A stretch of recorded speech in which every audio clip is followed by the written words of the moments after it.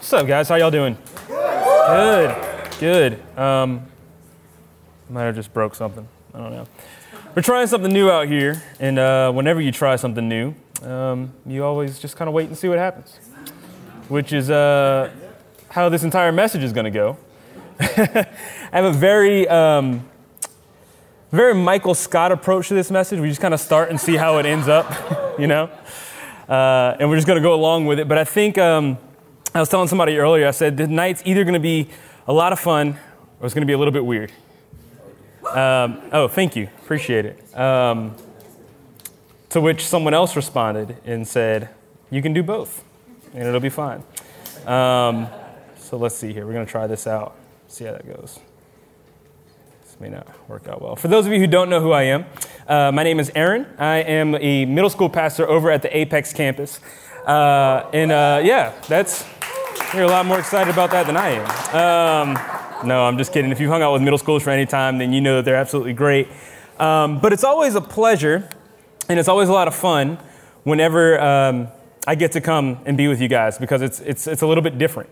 You get a chance to kind of dive into things that maybe you otherwise wouldn't get a chance to dive into. And also the interesting thing about what I get the privilege of being able to do here at Summer Nights is I'm a young adult. And so usually what I find is that in my time of preparation for things like this, I usually find myself learning a ton in the process of the preparation. Usually with middle schoolers, not to discount where they are or the way they think or the way they process life in general, but usually with middle schoolers, the way that it plays out is you kind of talking from some life experience. Here in this room, we're all experiencing the same things. And some of you are even a little bit further ahead than I am. And those always come with some nuances. They always come a little bit differently and a little bit unexpected. Can somebody bring this back to the tech booth for me, please? That'll be really helpful. Thanks. Appreciate you. I'm going to try that out and see if that works. That's it. That's the motto for tonight. Here, tonight's main point is we're just going to try it out. If you say it with enough energy, people think it's spiritual. We're just going to try it out. We're just going to try some stuff out, because that's the way that my faith has been my entire life, in all honesty. I come to something, and sometimes things just come naturally, and you're like, okay, cool, God, this is cool, I like this. Then there are other times where it's actually a lot more complicated. And so this is one of those complicated seasons. It's been a complicated week for me in diving into this text that we're looking at. Because I think what's happening to me is actually what was designed to happen over the course of this series.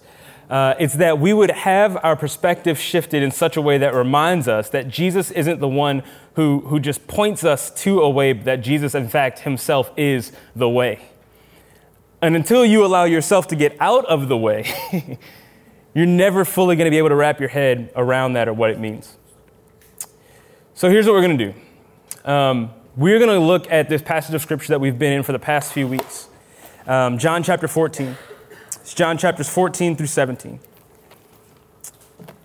And this entire series, the idea behind it and all this other stuff, the way that it works, is that Jesus, he says this phrase in John chapter 14, verse 6,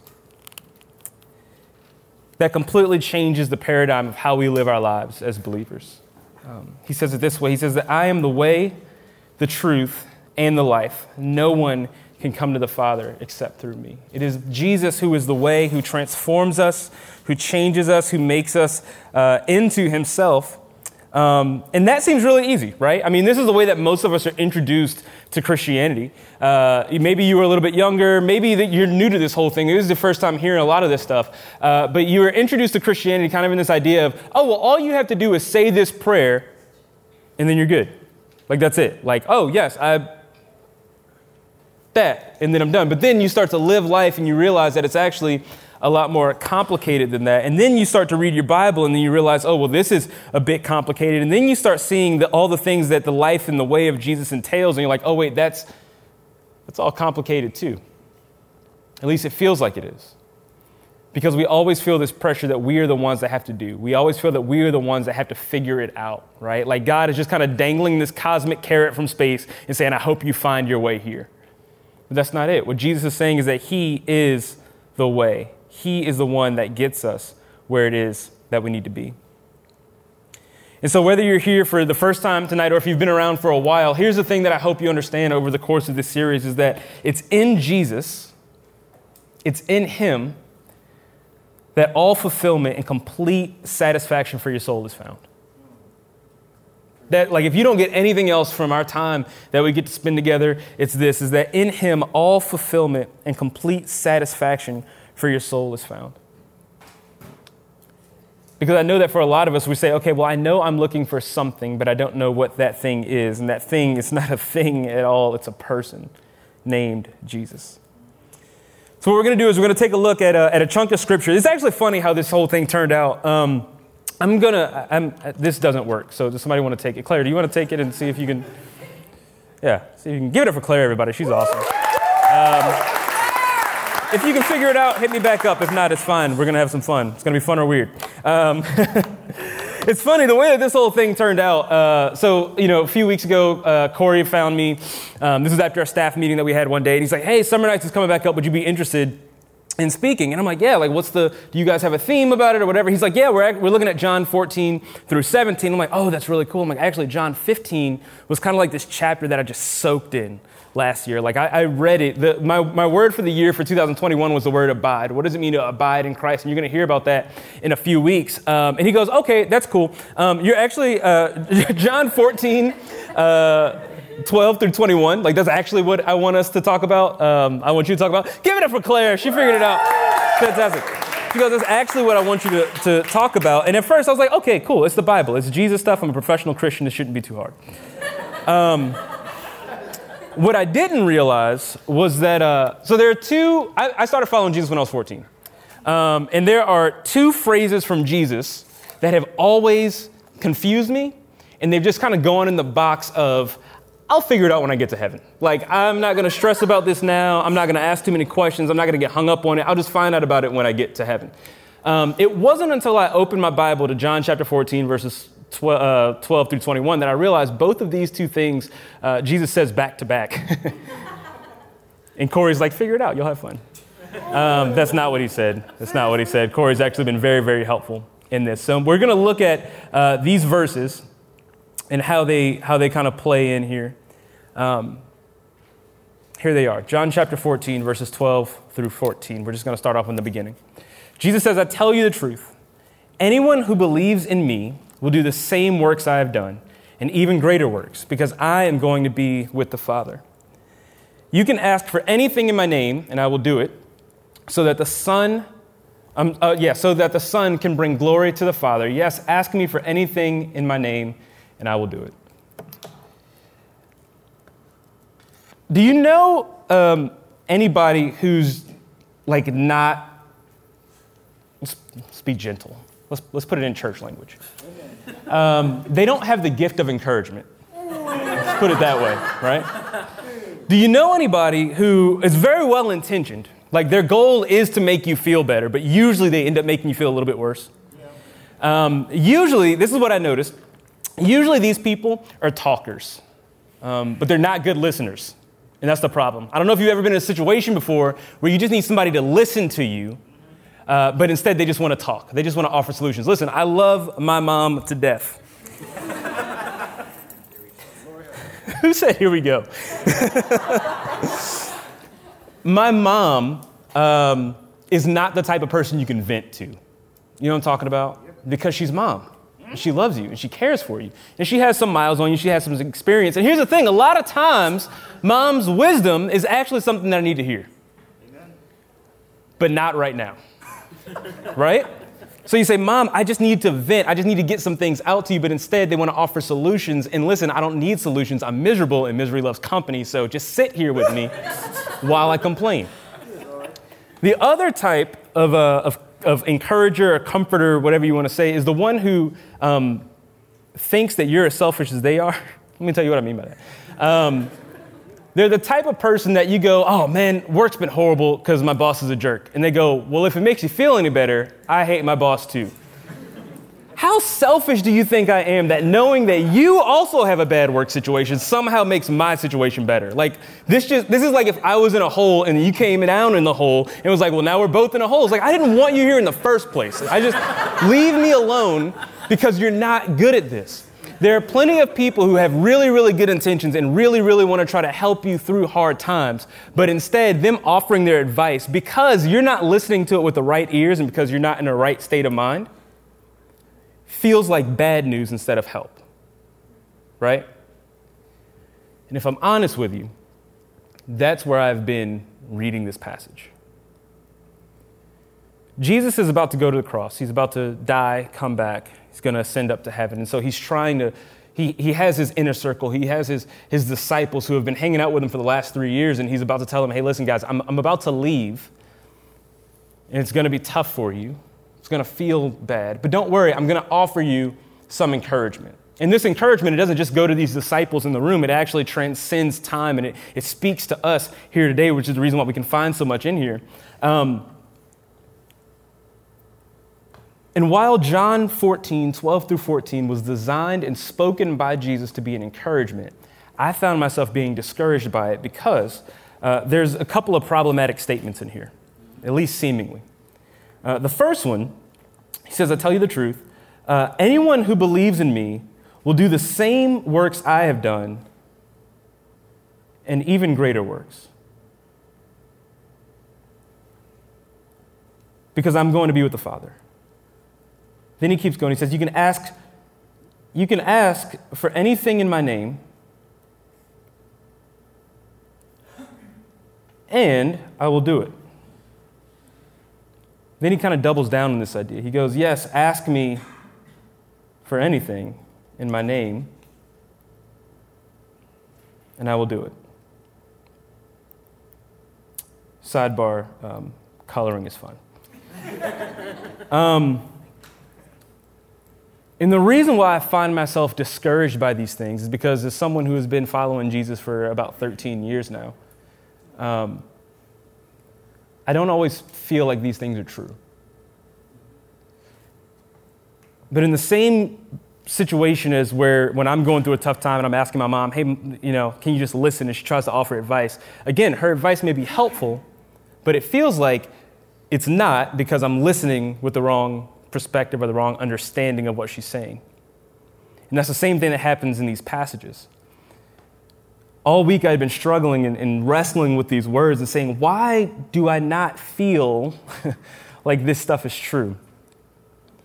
And it was in studying this passage out that I realized that there's actually something that I bring to the Bible every time that I open it called me.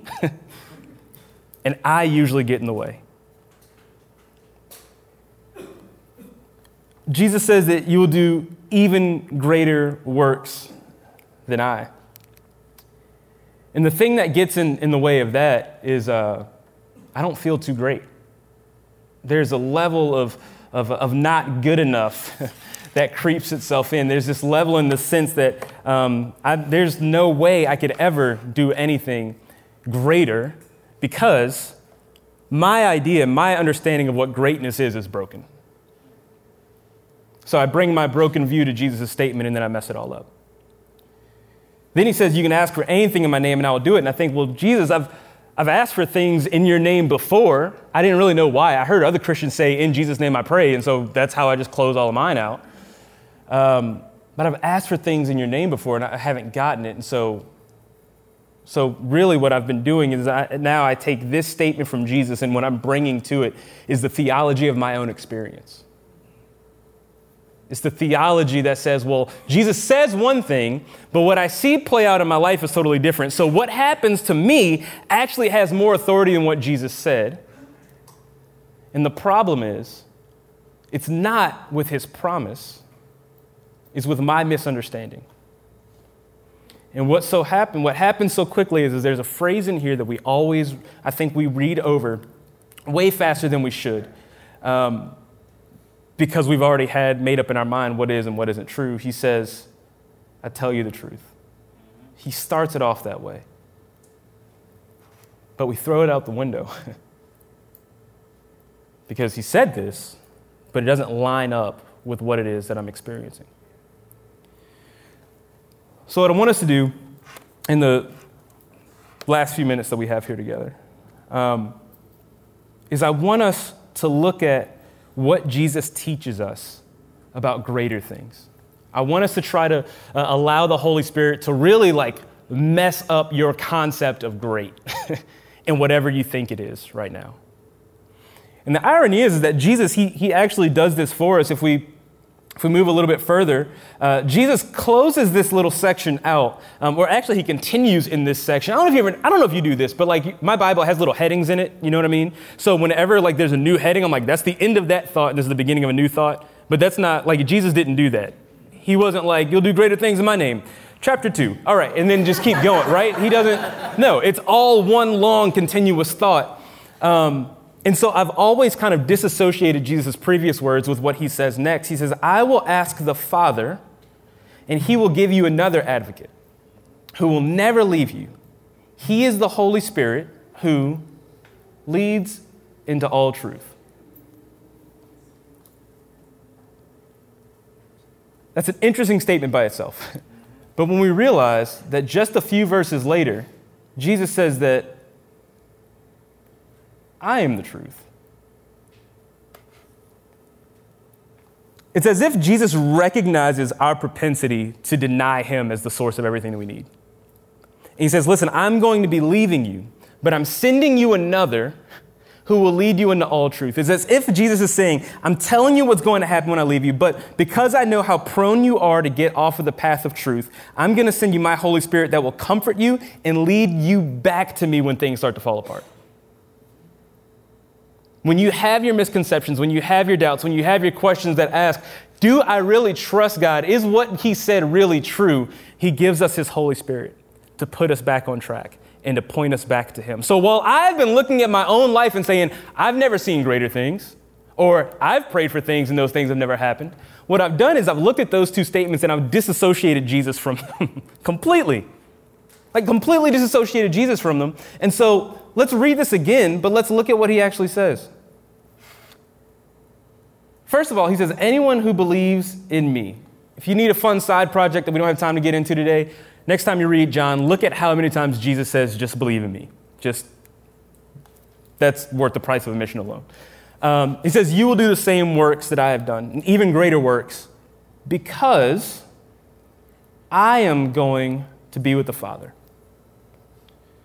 Jesus' idea of the greatness that's available to us, the greater things that he has for us, they aren't about us. I don't know if you realize that. And they don't look the way that we think great is. When I read this, the reason why I have a problem is because I think Jesus is saying, you're going to lay hands on the sick and they're going to be healed. I've fed 5,000, you're going to feed 10,000. I walked on water, you're going to do, I can't even swim. So this is why I'm you see what I'm saying? My own experience speaks into this whole thing. And so, but what I don't realize is that Jesus is actually painting us a model of what greater looks like. And it's the same thing that Corey talked about a few weeks ago, that it's the Jesus way of greater is actually taking a seat of humility and stepping back and not yielding to what we want to do, but instead what God wants to do. I think there's three things that Jesus teaches us in this. The first is that Jesus doesn't hoard greater things for himself. And we don't do that. We want greater things for us, but we rarely want greater things for other people. Jesus actually doesn't hoard greater things for himself. Jesus, if anybody had the right to say, I'll do it myself, it was him. How many of y'all are people you don't like other people cleaning for you because they're not going to clean it right? You know what I mean? You know what I'm saying? This could have been Jesus. He could have said, listen, I might move slower because I'm only one person as opposed to the hundreds of y'all, but I'm going to stay here because I can do it better myself.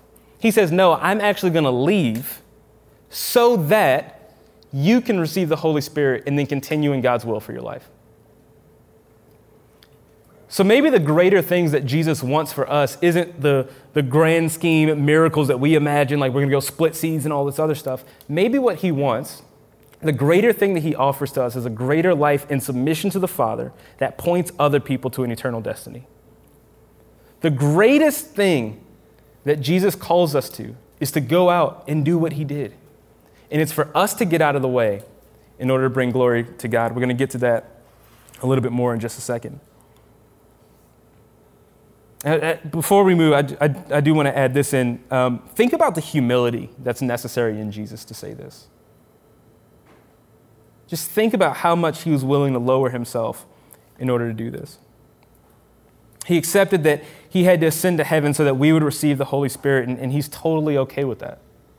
He's okay with wanting greater things for us and him getting out of the way. The second thing that he does is he offers us an invitation to partner alongside him in greater things by giving us an empowered mission. And he does that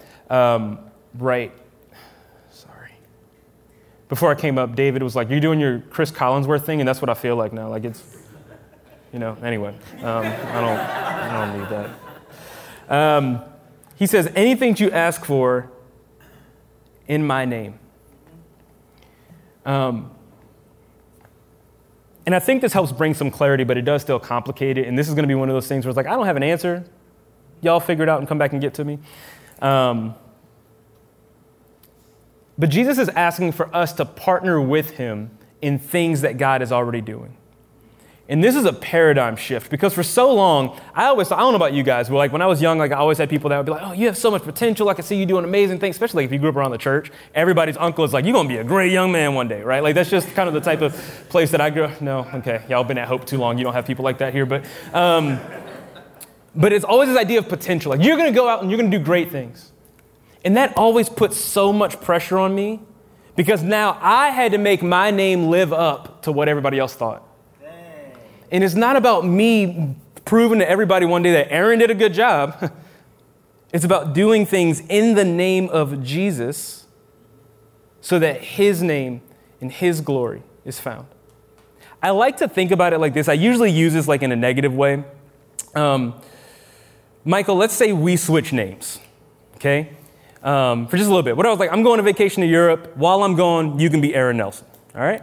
So I leave. I go away having a great time. I come back. I pick up a newspaper. I wrote this analogy a long time ago. I pick up a newspaper, and on the front page, it says, "Aaron Nelson found swimming naked in a pool." That's what he did with my name that changes everyone's reputation of who I am. And usually I use this as an example of how Christians drop the ball a lot. But Jesus is actually using it as a way to invite us into something better. He's saying, listen, when you go out and do things, don't do them in your name to build a name for yourself. Do them in my name so that people will look and see your Father in heaven. And I just wonder how many times I've asked for things, stapled Jesus' name to it, and expected it to work out because it's what I really wanted. And I even wonder with this, like this is the part that I struggle with and the part that I would love to have some conversation with y'all afterwards about if there's time. But I feel like I've asked for things in Jesus' name with really, really good intentions. I have family members who don't know Jesus. I said, God, please make yourself real to them.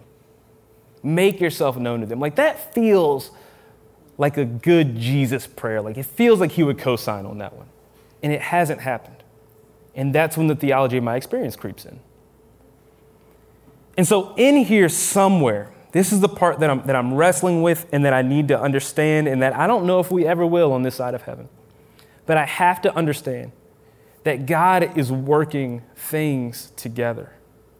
And I may not get it. I may not understand it. In my brain, God, this seems like a no-brainer. Just do it. Save all of us the time and the energy. Just do it, God. But that's not the way that he operates. He's not a genie in a bottle for us to just manipulate to do anything that we think is best, even when it looks good. If we ever say, God, you should do this because I think this is best, then why are you calling him God? It's not about what we think is best. It's submitting to the will of the Father. We always talk about wanting a stronger prayer life and wanting to have our prayers answered and praying for the right things. Like, man, when are we going to understand that we have to adopt the stature and the heart posture attitude that Jesus had when Jesus got down on his knees in the garden and said, Father, not my will, but your will be done. Like, even praying for things in God's name, don't you realize that like that prayer, that's one that sounds great, like you probably got it on a bookmark somewhere, not my will, but your will be done. Man, that prayer led Jesus to the cross. And we'd say, that doesn't seem like what you should be doing, God. But what if God has greater things than even you can imagine? The last thing. I don't know what these, do you see that thing up there? That number is like 4 out of 10? I don't know what those other 6 slides are. This is all I got.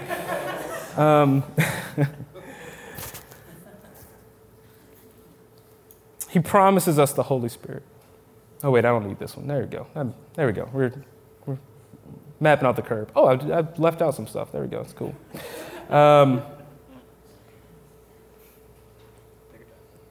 You know what? I don't know how things work. Here we go. Not that one. This one. This is the one. Jesus does all of this. He says all these things, and then he offers us the Holy Spirit. He says he's coming. He's going to come and take care of things for you. And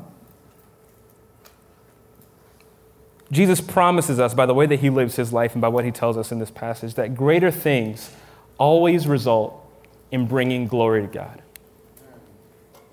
Greater things always result in bringing glory to God. And so if you're anything like me, maybe you're saying, hey, listen, I want greater, but I don't really know what greater is. I don't know what that looks like. I don't know what that feels like. I don't even, like now I'm even scared to pray because what if it's not my will? What if it's my will and not God's will? Like, how do I know even what to pray for? And this is when Jesus offers us the Holy Spirit. Romans 8:26 says that the Holy Spirit helps us in our weakness. For example, we don't know what to pray for, but the Holy Spirit prays for us with groanings that cannot be expressed in words. So let me tell you, whether it's for you, whether it's for someone else that you know, if you feel like, man, there's a situation that I'm praying about and I feel like I'm not getting what I ask for in Jesus' name, and that makes you want to cry yourself to sleep. I don't know what sort of, that's so cheesy. Oh my gosh, I have to say it now because I did it. I was going to say, I don't know what type of Rosetta Stone the Holy Spirit has. That's so bad. I hate when pastors do stuff like that. I don't know what it is, but those groanings, they hit the ears of God. And he knows. He knows. Second thing. I was having a conversation with somebody earlier this week. I was talking to Josh about this. He was like, what does this passage mean? I was like, I don't know, but I'm going to steal it from a message on Sunday. Or Wednesday. This is 1 Corinthians 2:10 and 12. It says that it was to us that God revealed these things by his Spirit. For his Spirit searches out everything and shows us God's deep secrets. And we have received God's Spirit so we can know the wonderful things that God has freely given us.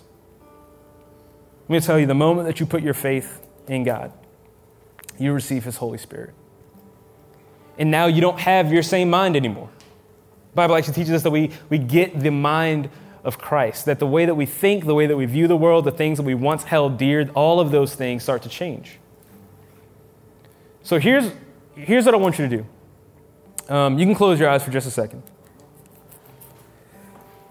I want you to think to yourself for just a moment, what is the greatest thing that you have ever accomplished? What is the greatest thing you've ever accomplished? And it could be all over the place. Maybe you bought a house and you're really proud of that. You remember getting a high score on a video game when you were a kid, I don't know. The greatest thing you've ever accomplished. What is that thing that you're the most proud of? And then I want you to look into the future a little bit, and I just want you to talk about what is the greatest thing I hope to accomplish? What is the greatest thing that I hope to accomplish?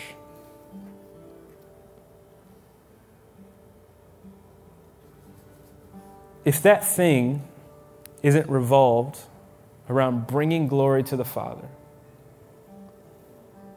I want you to just take a moment and pray and invite the Holy Spirit in to change your plans. Because he has greater things. Things that have an eternal impact. Things that will change the course of human history. When we submit to the Father. And our only concern is bringing glory to him. The greatest thing that God has invited us into is the opportunity to impact eternity by pointing other people to him and being his hands and feet.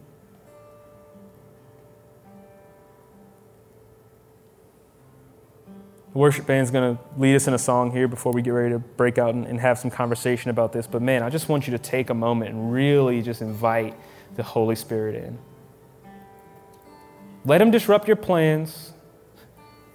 Let him disrupt where you think you'll be in 10 years from now. And just say, Holy Spirit, I believe you have greater things.